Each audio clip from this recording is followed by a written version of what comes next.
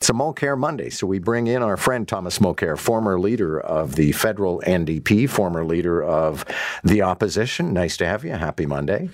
Good to be with you, John.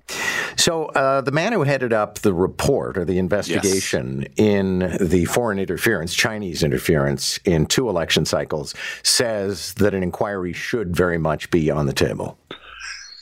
And Morris Rosenberg is a highly respected person. He's been pointed at quite a bit in this whole process because he's the person who reviewed the work of the 3 senior civil servants who were supposed to monitor the 2019-2021 campaigns.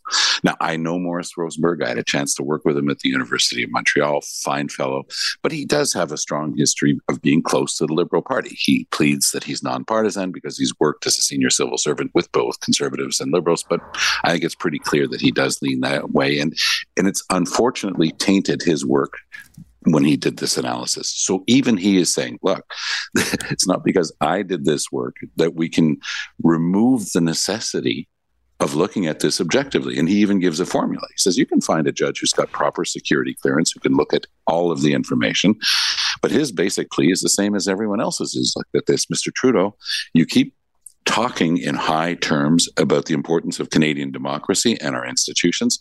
Now it's time to defend them. And the only way to do that is to have a full airing of what took place with the Chinese government interference in our electoral process, full stop. I don't know if you caught this bit, John, but on Friday, Trudeau gave a single answer. He was being asked very simple yes, no questions. Is there going to be an inquiry? One of his answers, I actually timed it because I didn't believe when somebody had told me that it was longer.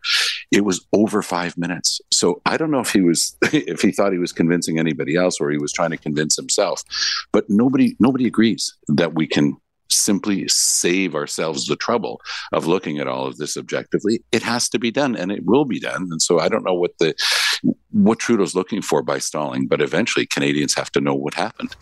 It is interesting because something you and I have talked about a few times is the fact that sometimes you can wait a scandal out, and it just people get tired and distracted and they move on. I don't think you can wait this one out.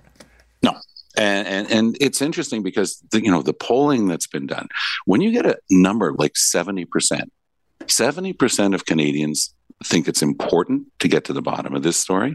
70% of Canadians don't believe we're being given the whole answer by the federal government. That's an astonishing number because having been in politics for a long time, it's a truism. Everybody just says, people don't pay that much attention to these details. And yet here they are saying, no. There's a big difference between being a working, functioning democracy and being a lot of the other countries that use the word democratic in their titles, but are anything but.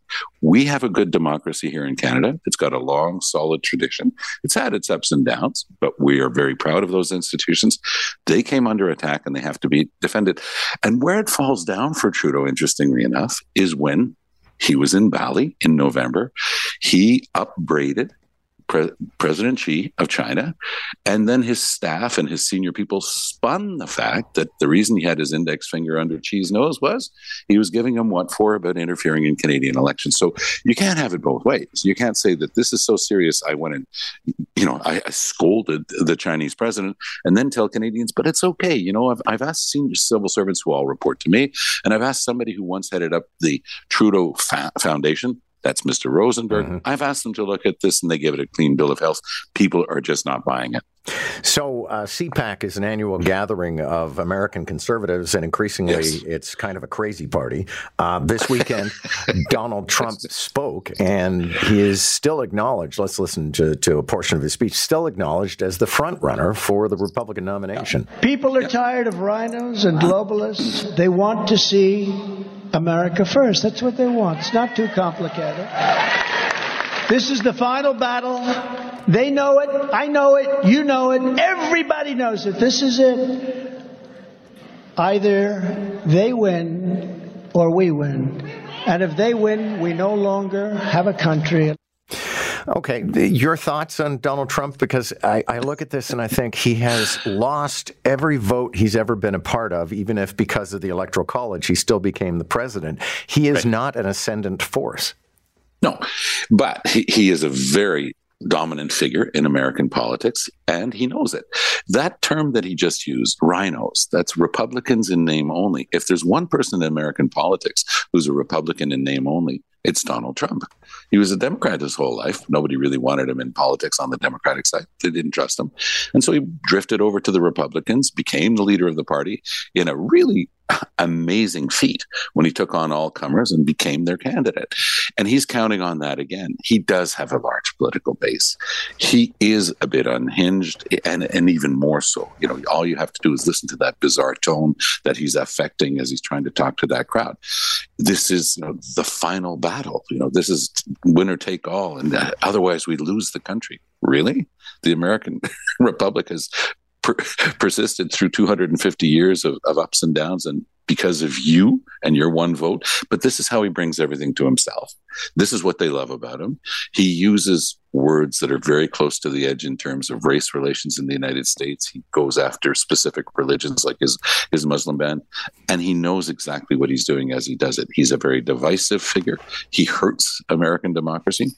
But if the Republican Party is foolish enough to put him up again, I think Biden's going to take him on again. Oh, I think so. I absolutely agree. And I think Biden can beat him. Thanks a lot. Yeah. Take good care. Thomas Mulcair, former leader of the official opposition in Ottawa, now our CTV political analyst.